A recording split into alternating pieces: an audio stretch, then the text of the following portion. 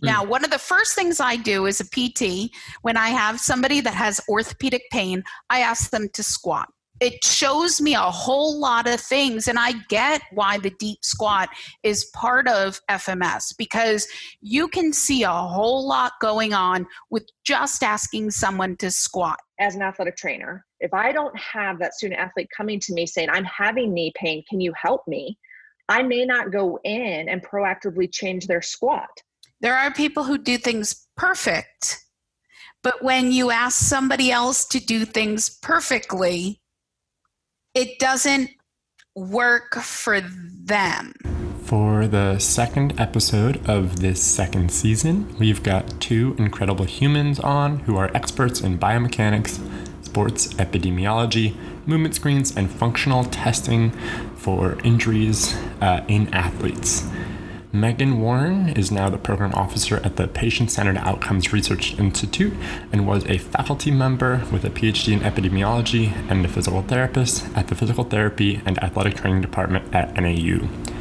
Monica Leininger is an associate professor in athletic training at NAU and completed her PhD in measurement and research.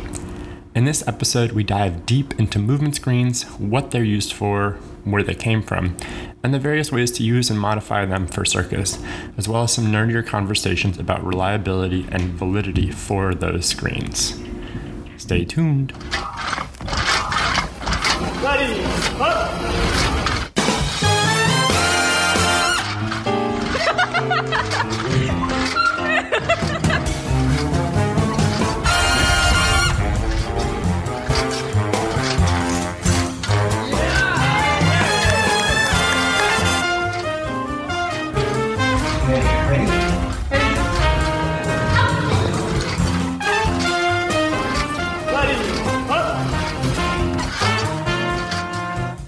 In general, my understanding, limited as it is, of movement screens is that it's trying to provide not necessarily a predictive capacity for pathology or disease or dysfunction or risk for injury, but an associative one. I had a conversation with a gymnastics physical therapist who I brought up a little bit of your research, actually, and his take was, well, movement screens really were never meant to be predictive. So that's something we can absolutely talk about more. But with that in mind, there's, depending on where you are in the physical therapy and kinesiology and exercise physiology world, you know, there are two ends of the spectrum. And on one end, you have this very biomechanically focused, not necessarily like reductionist, but all right, if you are not in external rotation at 30 degrees, you will injure this, blah, blah, blah. And then on the other end, you have kind of the people who are super into the biopsychosocial model, where it's like, well, the things that are really going to impact whether you're injured or likely to get injured are your stress levels, your recovery, life events, how motivated you are to train, those factors. The first thing that I want to get into a little bit is just the thought process behind movement screens and their creation. There are a few different types of movement screens that are out there. And as you know in your review, Dr. Warren, or Megan. Megan, please.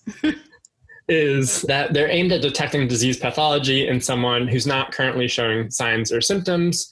And the intent is to then separate out those who might be at increased risk for that disease pathology, whatnot, and then create a targeted intervention based on that grouping. From your broader epidemiological perspective, why did you decide to study movement screens? Why did you decide to get involved in that? And what do you see as their utility or potentially their flaws in the general movement world? And then we can dive into some of my circus-related questions. Yeah, I think it's actually an interesting story. And this is how all good research starts. I was a faculty member in physical therapy at NAU, and we had a fire drill. And this truly is how this all started. And we had a fire drill. And with a fire drill, you go to where at NAU, we have this thing that's called the French fry sculpture. And that's where we are to report during a fire drill. And so I reported to the French fry sculpture as I was supposed to. And a first year PT student came up to me, and I didn't know who he was. I had no interaction with him at all. And he asked me to meet with him about potential research topics. And so that is truly how the movement screen started. And so I'm an epidemiologist. I'm a physical therapist, but I'm an epidemiologist, which means I understand study design, how to design studies, how to analyze data, how to process data. But in terms of biomechanics, that is not my area at all. So this student came up to me and wanted to meet with me. And so in our conversation, he started talking about all of the things that he was interested in. And it was, it was from it was from soup to nuts. I mean, it was just everything. And so we tried to kind of focus what could be an answerable research question. And I think both Monica and I, that's where we focus, like what's answerable. And so he is a co-author on almost every single thing we've published. He's a first author. His name's Craig Smith. You will see his name show up on many of our papers. But I also realized I needed a biomechanist to understand the process. And so you will see Nicole Chimera on many of our papers, and she's a biomechanist. She's an athletic trainer and is a biomechanist. So the three of us started our initial team. And that's really, but it was a fire drill that started this process. And then we brought Monica in because I think there's a really nice paper by Barr that talks about what's needed to show that a movement screen can be used to predict injury, and can it? And Barr talked about the measurement properties need to be clear. Mm-hmm. And that's kind of his second criteria, is the measurement properties need to be clear. And Monica has her degree and her expertise is in measurement. And so we brought her in. So we built this team, but truly it was a student who approached me, and that's what got us started on this process. I will say that that's a really inspiring story for anyone in academia currently. If you go and ask at a fire drill or somewhere else, you may be surprised at what the answer is. Yes, and I think for all the aspiring researchers out there, it was did his homework, had some background evidence, had some background. He had been a personal trainer before he went into PT school. So he knew what he was using, but didn't know why. Mm-hmm. And had done some reading. So he was prepared. And then, find a faculty member who has some dedicated time because they're standing at the French fry sculpture during a fire drill with nothing else to do than to stand there and listen. And that kind of started us on this path. And that was in 2011. So it's been a long journey that we've gone through with this. Yeah. I mean, it's almost 10 years now. Yeah. And Monica joined us in what year, Monica? In 2014, I joined the team. So I would also just echo what Megan was saying about students. We as clinicians have so many great ideas and may not have a clear research question, but working alongside with a faculty member or someone that has experience with research, clinicians have fabulous questions that they want to improve patient care, and that's a great avenue to go down. I don't want to make this about the questions that are in my own head because they are infinite, but I think it's almost like wanting to live two dual lives of being a clinician and being someone who can answer the questions you have as a clinician. Those aren't the same person most of the time. So, but that's the team approach that comes into play, which I think is so critical. Yeah. And Aaron, you have us now forever. You have Monica and I forever now. So sorry, anytime you have questions, you toss them out to us, and we'll help as much as we can. Just be grateful I'm not in the NAU physical therapy program because I'm getting a lot of questions. The FMS has become pretty widely adopted, for better or for worse. And if practitioners and providers are going to be using this tool, one that costs a decent amount of money to get certified to use, but also that is aimed at having certain beneficial health outcomes, what do people need to know when they're considering using it or having it used on them, or just in analysis of movement screens in general? I mean, in your review and your research, you're talking about how a movement screen should be both reliable and valid. And so in broad terms, what do you think? Is the FMS something that is reliable and valid? There are some criterions that I read that may or may not be. And then within that, would you recommend that people go out and use it, or maybe use it for some things but not other things?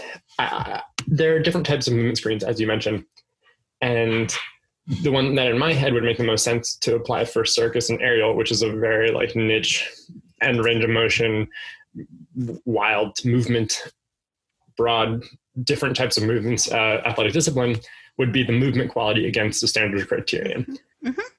But I know that there are coaches and providers who work with circus artists and circus athletes who maybe use the FMS. And so, yeah, FMS in general, what are your take on the validity and reliability on it? And then applicability towards something specific like circus and aerial. I will take the first and the third, and I'm going to leave the second for Monica, which is validity. Great. But let me just start out with a little bit of validity and say that the FMS was developed by really highly skilled and competent physical therapists and athletic trainers. So who are experienced, who, if I had an injury, I would go see them for treatment. So in no way, shape, or form do I think the development was in any way bad at all. And I will say that I've administered the FMS to research participants, and I'm going to get to number 3 first. And I've also used it clinically. At NAU, we have a pro bono clinic, and I used it just last year with someone because they thought they were having knee pain and back pain. And they were at the gym a lot, and they said, but I squat really well. Now, one of the first things I do as a PT, when I have somebody that has orthopedic pain, I ask them to squat.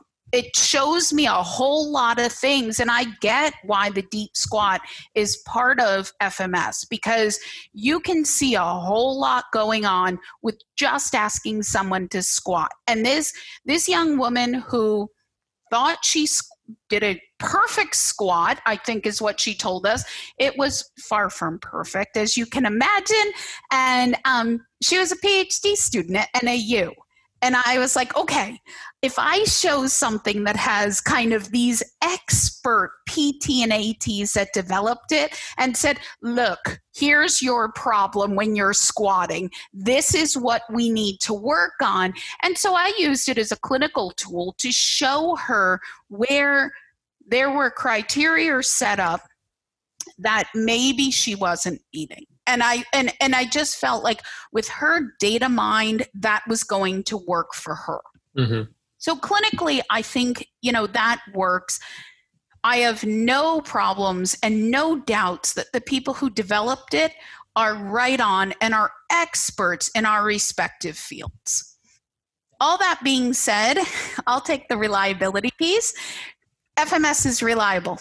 And it's been shown in systematic reviews. It's been shown in, we did a study, and as you said, the certification course is expensive. And we did a study, our first study with FMS, we looked at both inter and intra-rated reliability, and we had 4 people who were scoring FMS. And we had someone who was certified, who was a cross-country coach in the Flagstaff community. We had that biomechanist with a PhD in biomechanics and had never seen the FMS before. We had that student from the French fry sculpture who had used the FMS clinically, but didn't go through the certification course.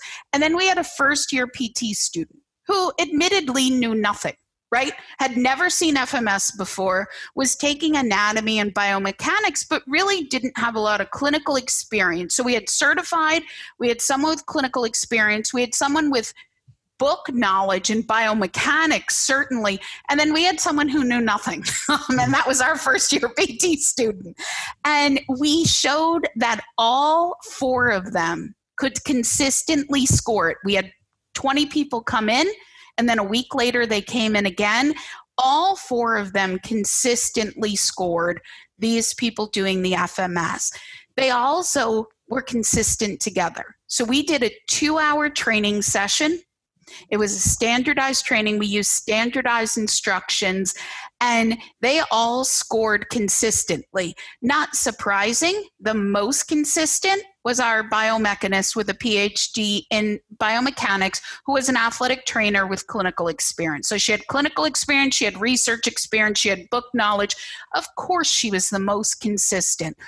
But that first-year PT student who knew very little, he was completely acceptably consistent with scoring the FMS. And again, as was the certified person, as was the person who used it clinically. So our conclusion with that is 2 hours of training is sufficient to be able to consistently score the FMS.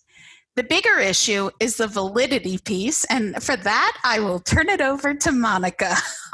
Really quickly, thank you for that answer. Yeah. Before we get into the validity piece, would either of you like to, for those who aren't as up on the research elements, describe the difference between validity and reliability and how that's relevant? I'm going to turn that right on over to Monica as our measurement expert. So Monica, take it away. I was going to apologize now, Erin, to you and your listeners, because I'll keep the mic for an hour on this topic. But anyhow, yes, I was actually just taking some notes here that we do need to talk about that. So reliability simply means that you get the same result over and over again. So when you think about taking someone's range of motion, or even the example that you used probably in 8th grade when you were learning about reliability and validity is the bullseye, right? Do you hit the same mark over and over again?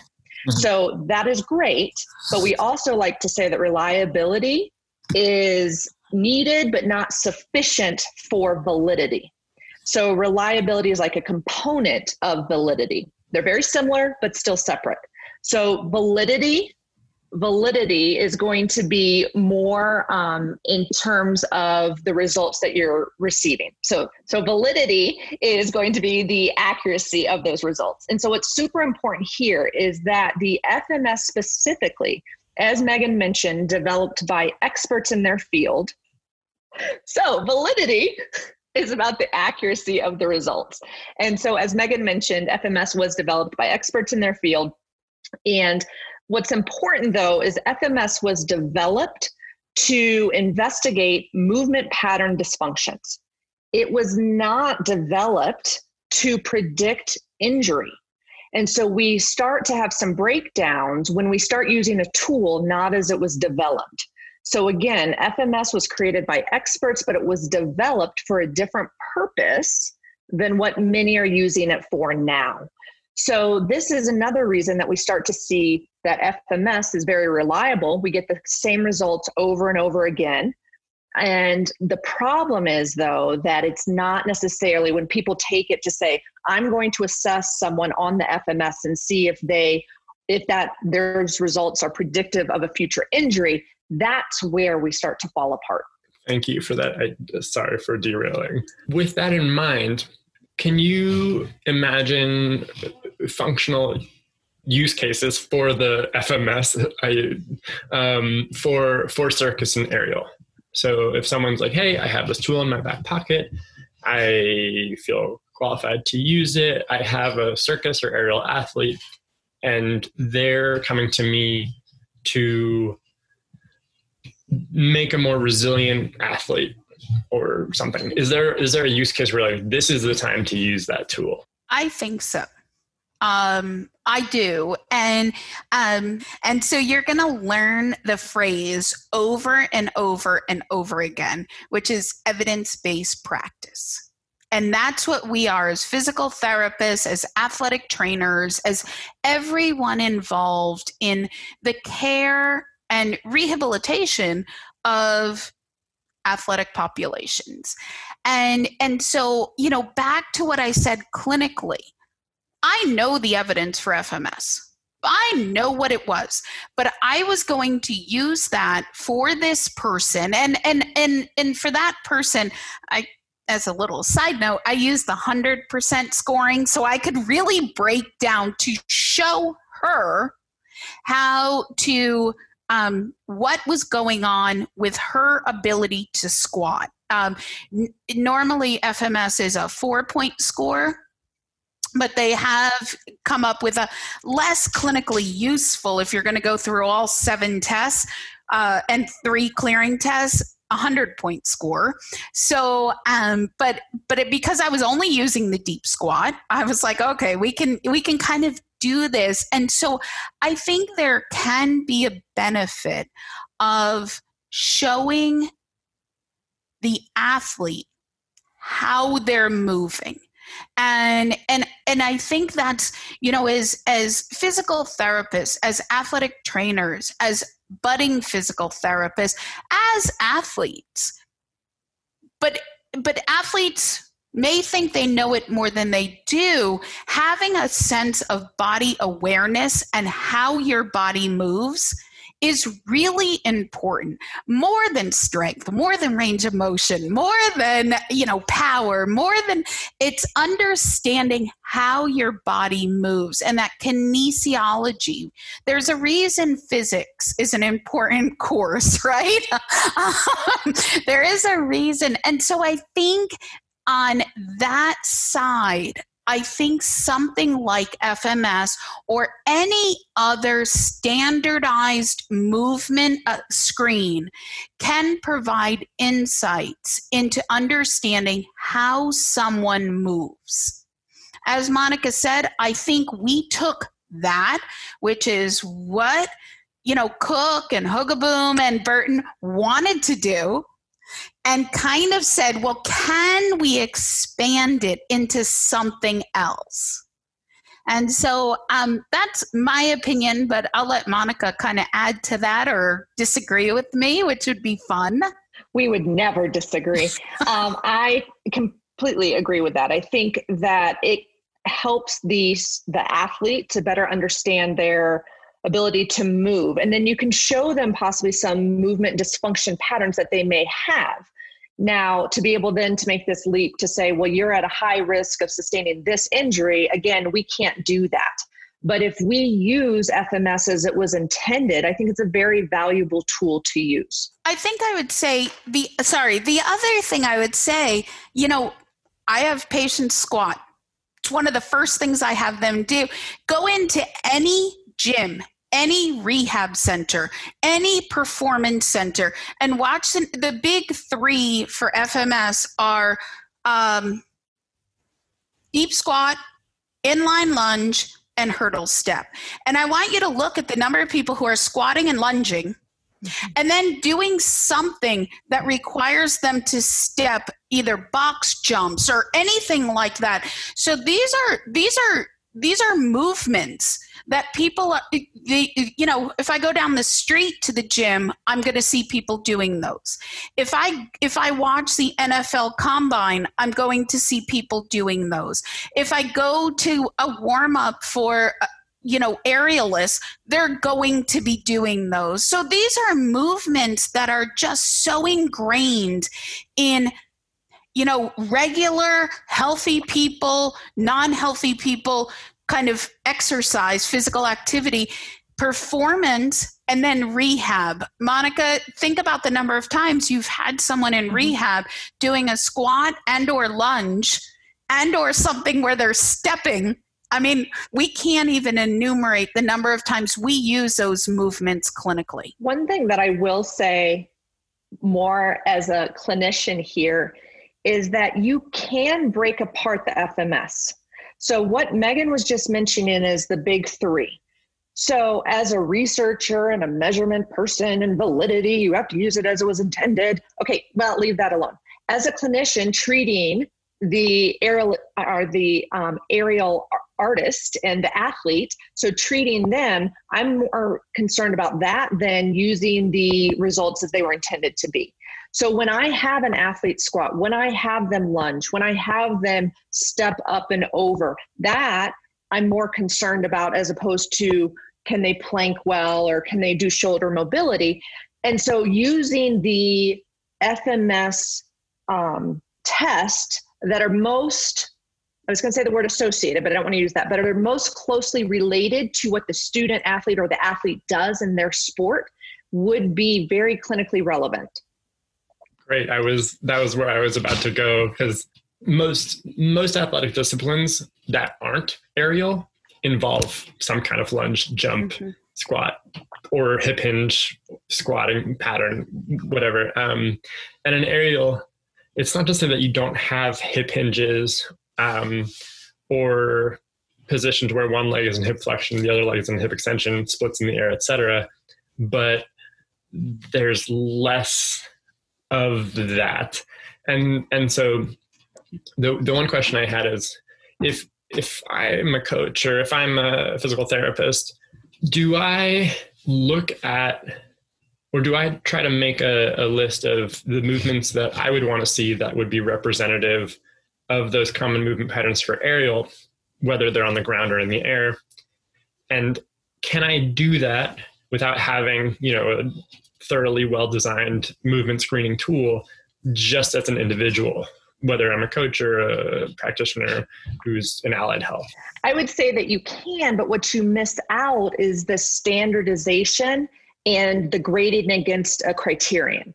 So that is the part that you are missing out on.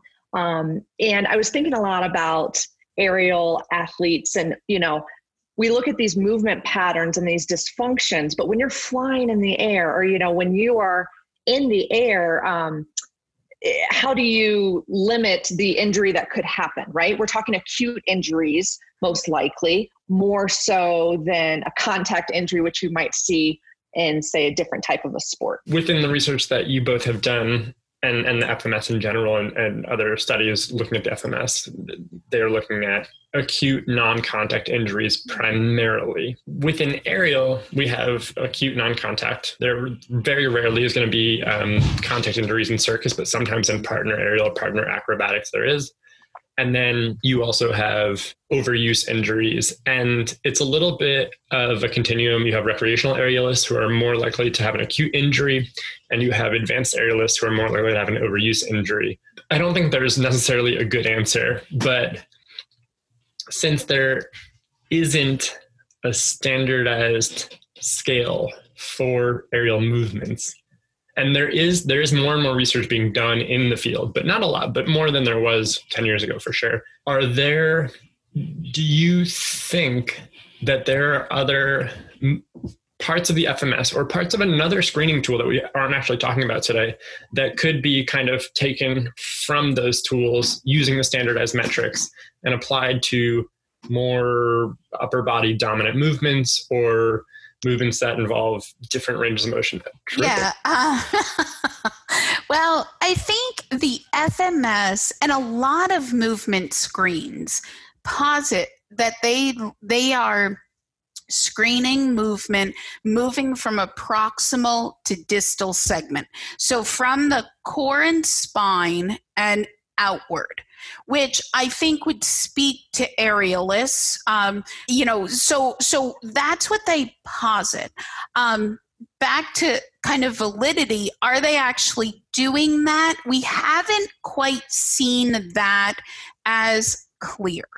But I think there are there may be tests that measure some of the skills that all athletes do, and so and so how we address that. And so we recently published a study that looked at female student athletes who participated in sports with a high power component: volleyball, basketball, and soccer. Ground sports, I get that. I'm going to get to the non-ground sports, so hang with me for a second. And we looked at some FMS stuff, we looked at some Y balance stuff, and we looked at some hopping tests that we've used clinically for years and years and years for return to play after ACL injuries. And we found that the triple hop, which is a measure of power, and we found that, and we were able to, as researchers, come up with a cut point using some prediction analysis. They're called area under the curve. It's not super interesting for this conversation, but we were able to find that, and also looking at a difference between one side versus the other. We use that a lot clinically to say, when is that injured leg, that surgically repaired leg, when is it equal to the non-surgically repaired leg? We looked at just an absolute difference between sides because the people we were studying weren't injured. And so I think some of those power tests may have some value. Now, my non-weight-bearing activities, my non-weight-bearing sports, I was recently on a dissertation committee for someone at Drexel University looking at swimmers. So I told you I'd get to a non-weight-bearing sport.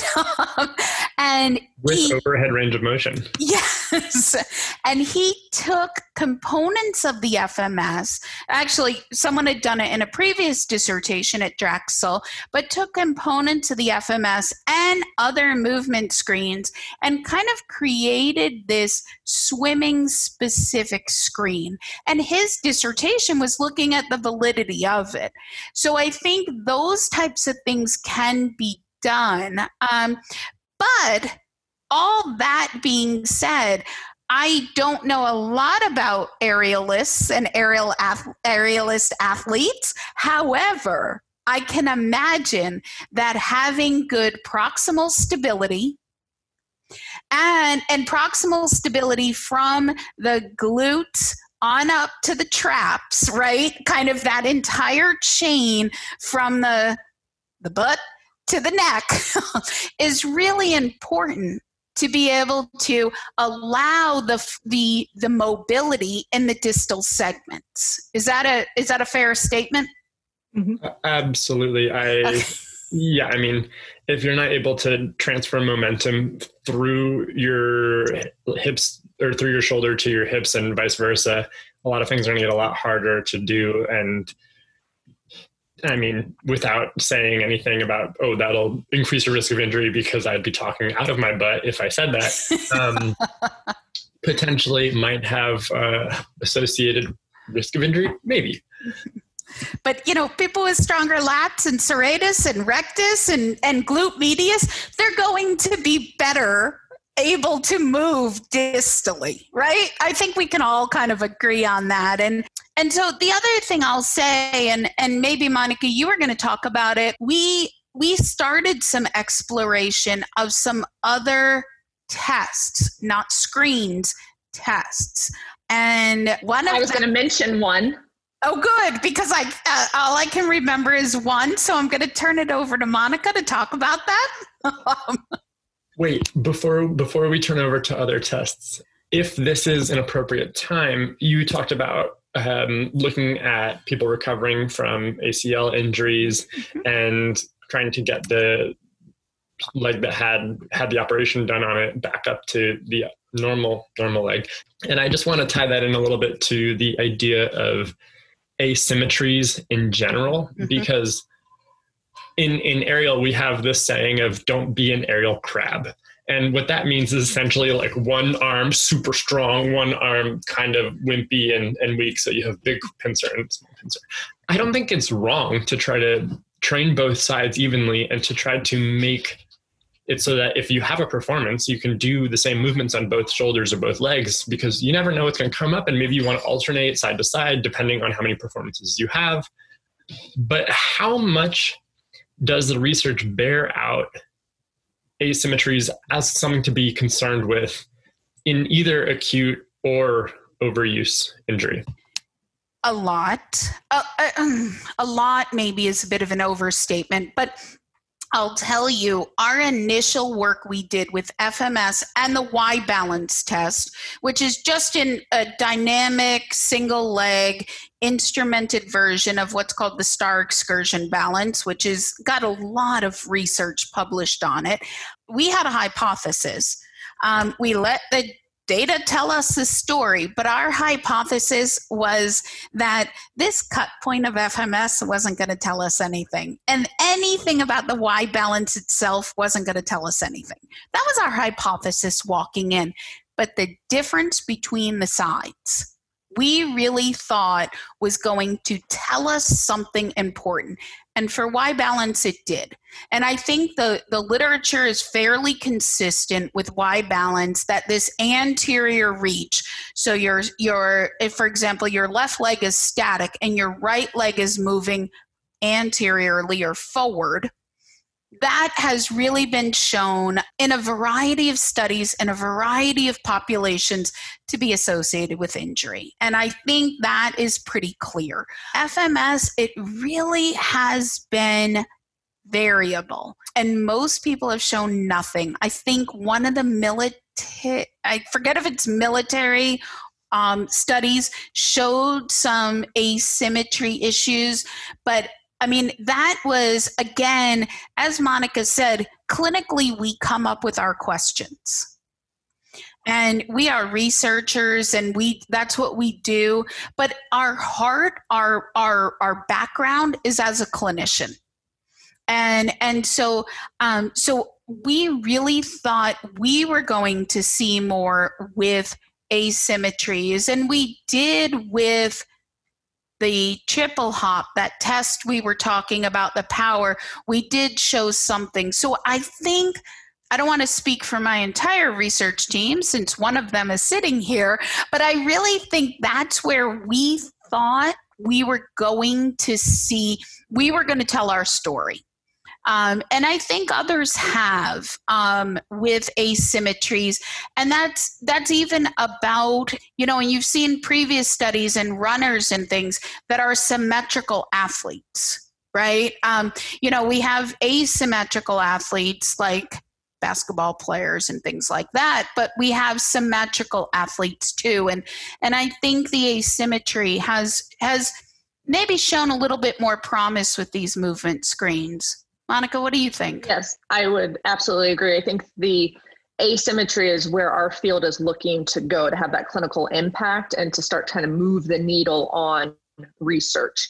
I think that we started out, as we should have, with cut scores or saying if you're above this, you're high risk or low risk. And I think we're just not finding that is as predictive or even associated with injury. And so we're trying to find out, well, what could be used here?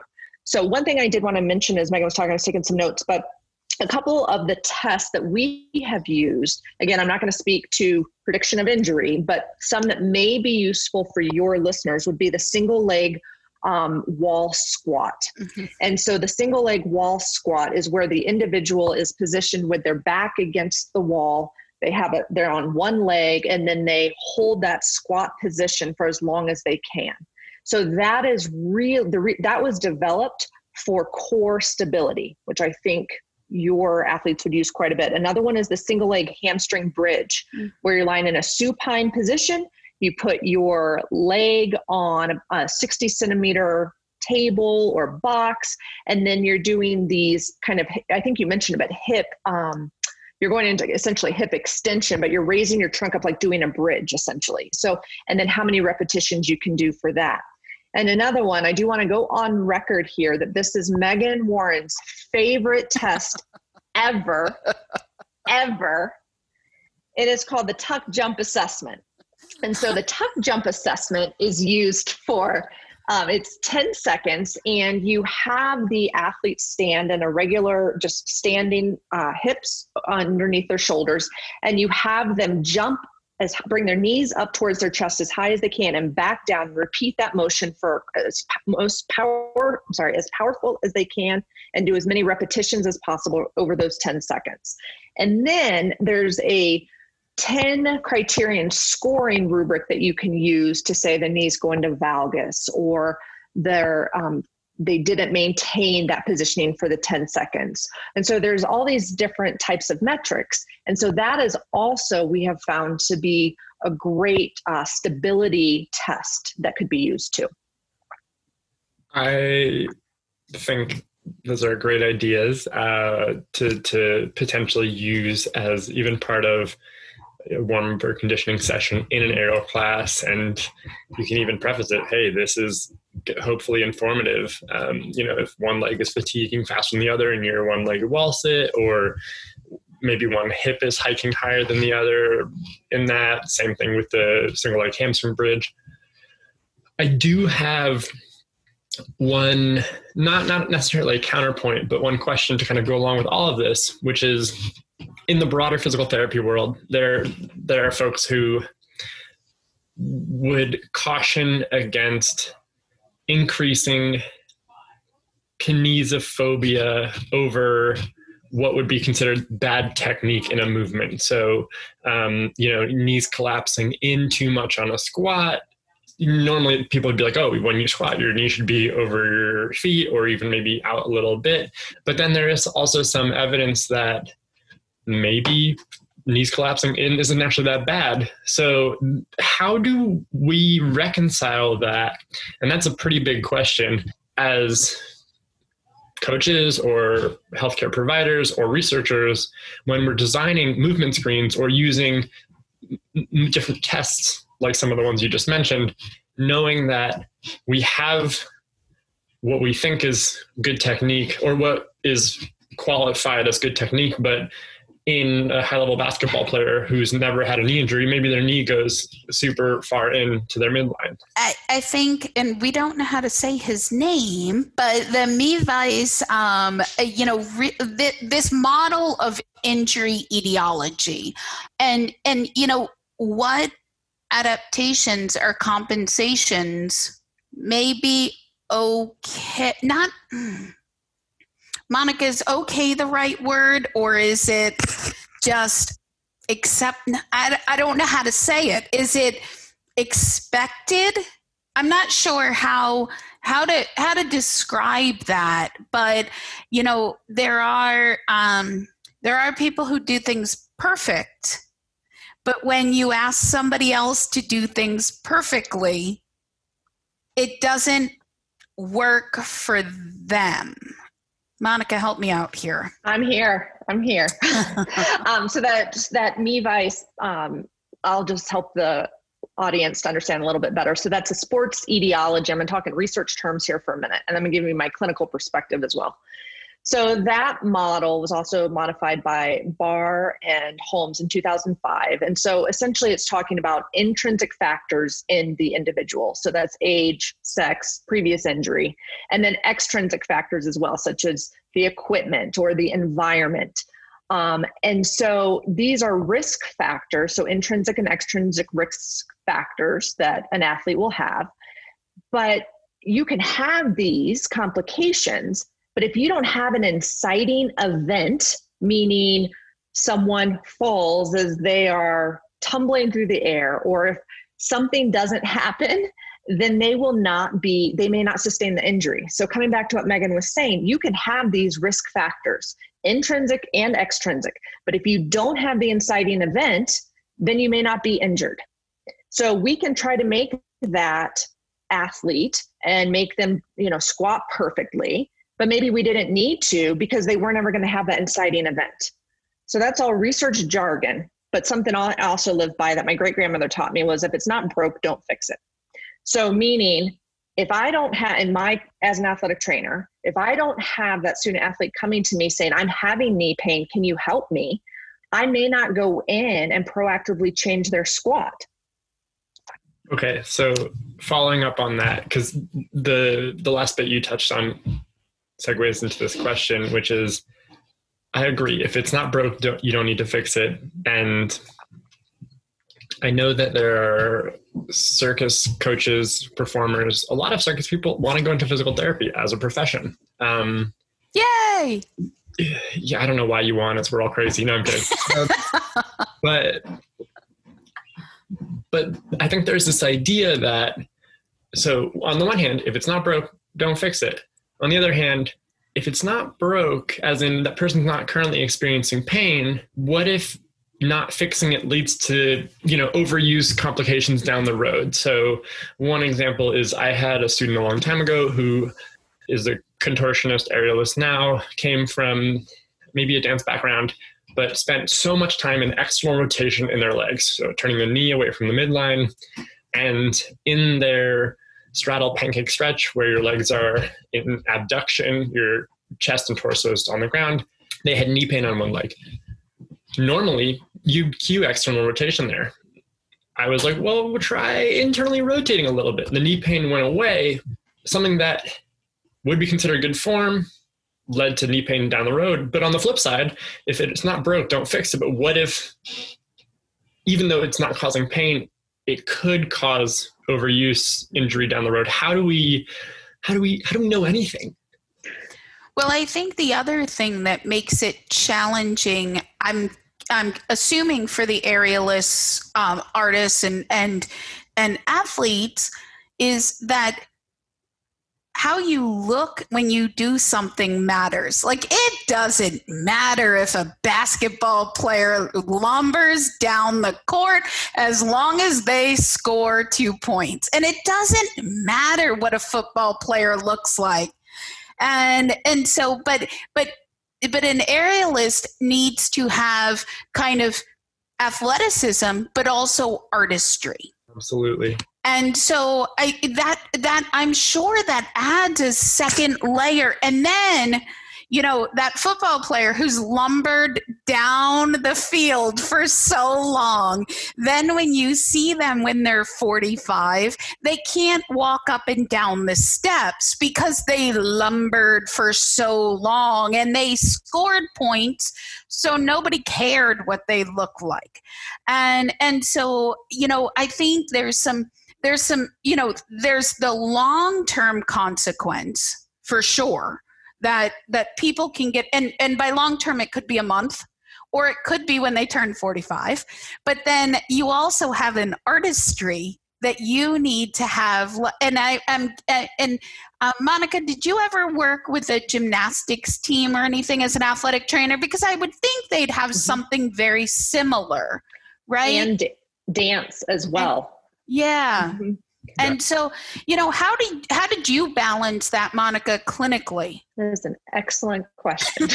I think it truly came back to, I think what I want the listeners to know is that I didn't go out with my gymnast and my dancers and say, I'm concerned because of your movement pattern that you may get injured. I definitely was watching. I'm an observational scientist, as I call myself. So meaning that I'm always watching how they're moving, but I may not go up and intervene with them and say, I need you to squat appropriately if they don't have pain yet.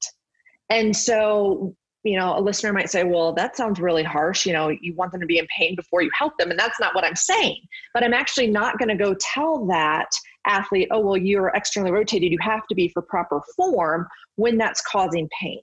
So it's a balance. And I'm sorry, I don't have a clear answer of this is when you intervene, this is when you don't. But as an observational scientist, I'm always gathering data and thinking about what is that tipping point that I would intervene. And let me say that I should never make generalizations, especially when I'm being recorded. But I think that there are some generalizations that we can say people should always be working to strengthen proximally and with good stability. That is always going to benefit them in the long term. So glute med, glute max, rectus, your abdominal muscles, your multifidus and things like that. Sure.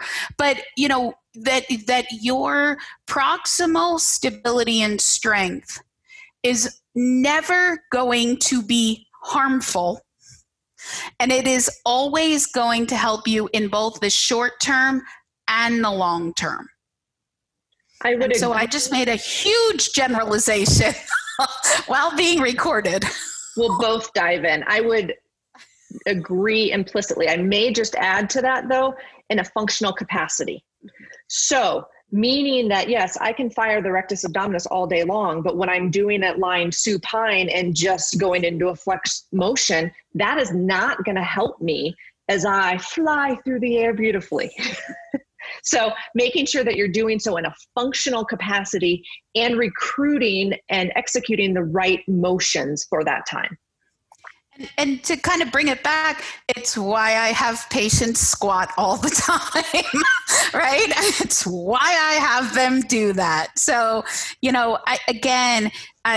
can't separate our clinical knowledge and our clinical brain from our research brain. It's just impossible. Yeah, absolutely. So when you're working with an athlete or a sports team or whatever, and you're balancing that line of, okay, well, I don't want to go in and tell them, well, you need to be externally rotated and blah, blah, blah. When you do go in and offer some feedback, how would you recommend using language that is both detailed or not detailed, but that is going to cue them to get them to do what you want, but without potentially encouraging or increasing an internal narrative of, oh, this part of me is dysfunctional or broken? Because we know, or I shouldn't say we know, but there is some research to indicate that the internal narrative and the language around training and coaching does have health outcomes and performance outcomes. I would. So for me, which you'll find shocking because I've talked a lot today, I don't tend. When I'm working with a patient, and again, as a physical therapist, I'm seeing people after they're injured. Monica does way more on the kind of prevention of injuries as an athletic trainer. I see them after something has already happened. And I think our strength and conditioning friends and colleagues, they work with them before kind of injury. But I don't tend to tell them a lot. And this is the kind of the artistry of PT. It is putting my hands on a patient and saying, okay, right here, I want you to work. And so it's providing them with tactile rather than verbal feedback. So it doesn't, for me, it doesn't hold the same judgment. Like, no, don't do it that way. Just, I want you to work. I want you to focus right here. And by putting my hands on them, I think that guides them to what I want them to do. But Monica's worked a lot more with people before they get hurt, so I'll let her kind of fill in.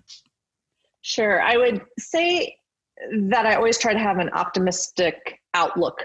And I try to give them, I probably give them more information than Megan does, but to say, here's why we're doing this. Not sit up straight because you don't want to slouch when you're 45.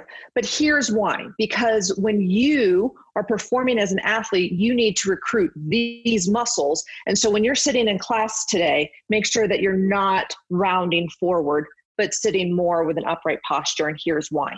I also try to tie everything to their sport.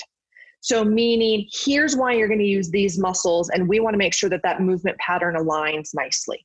So being able to give them information, but I do agree with Megan that I may not say, oh, wow, I'm really concerned that this might happen, right? Or I don't want to get inside their head. I completely honor that. But I do give them enough information to try to better themselves as a person and then an athlete as well. Mm-hmm. Yeah, I think it's a fine line of clarifying the goal, whether it's in rehab or in prevention or just training, and not reinforcing oh, well, my technique is bad, so, or my left shoulder isn't externally rotating enough, so it's probably going to get injured, and then maybe you injure it because of that or something. I know it's time. So thank you both so much. This was excellent and lovely, and I really appreciate both of you hopping on to Cirque's side. Appreciate your time, and seriously, it has been a pleasure. And I'm kind of bummed that I'm not going to NAU now. Aaron, this was fantastic, and thank you for, and again, I think your questions that you asked us really got us to think as we want to, as clinicians, as researchers, and at the very base of it, I like that Monica said, I think she called us observational scientists. I would call us observational movement scientists. And because I'll never let Monica get away with something the first time. But I think it really allowed us to think about things that we don't normally get to. We're focused on other things. So thank you very much, Aaron. Yeah. Thank you very much. This was a pleasure. Thank you. All right, that's it for this episode. Thanks for staying tuned through the whole podcast. As usual, it really helps if you can like, share, or subscribe to the podcast and get this, what in theory is useful information, out to more people. If you're really enjoying the podcast and want to support it in another way, you can go to patreon.com/CirqueCause and support the podcast while getting access to some tutorials, training tips, and pre-recorded workshops. Anyway, have a good rest of your day, evening, or morning.